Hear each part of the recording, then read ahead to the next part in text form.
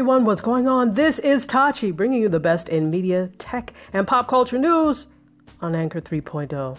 Let's talk Snapchat, shall we?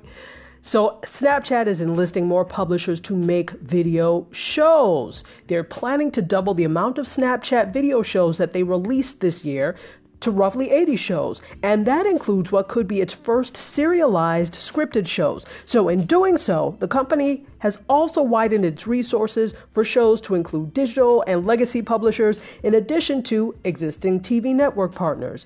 Group 9 Media and Condé Nast Entertainment have each at least one show that Snapchat recently ordered, according to Digiday.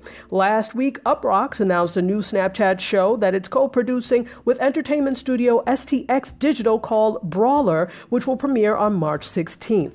Other shows have come out in the past year from publishers, including Barstool Sports, a college culture show called Fifth Year, Billboard, a music series called Artist Past, and Vice Media, a dating show called Hungry Hearts with Action Bronson. I actually like Action Bronson.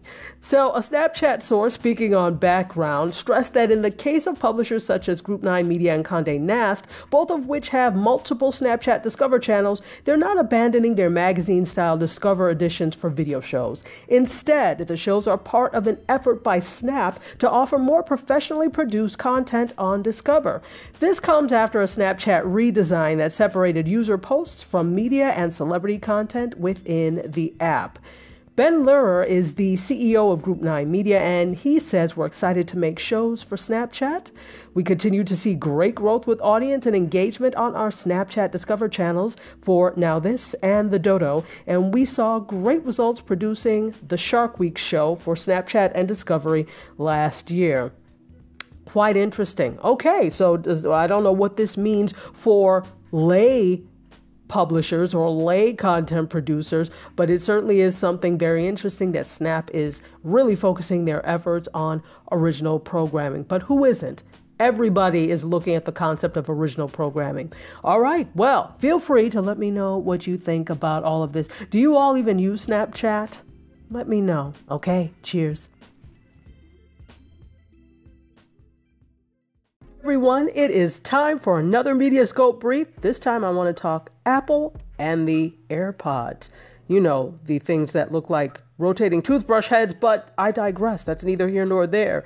They've been a runaway success for Apple, and according to Bloomberg's Mark Gurman, 2019 will see the second generation of the wireless earbuds hit the market. And there are two big changes that we can expect to see. One is waterproofing, or at least improved water resistance, will be coming to the second generation of AirPods. So this won't mean that you can swim with them, or swim laps at least with them, but it will likely mean that they'll withstand brief drops in water or rain a little bit better.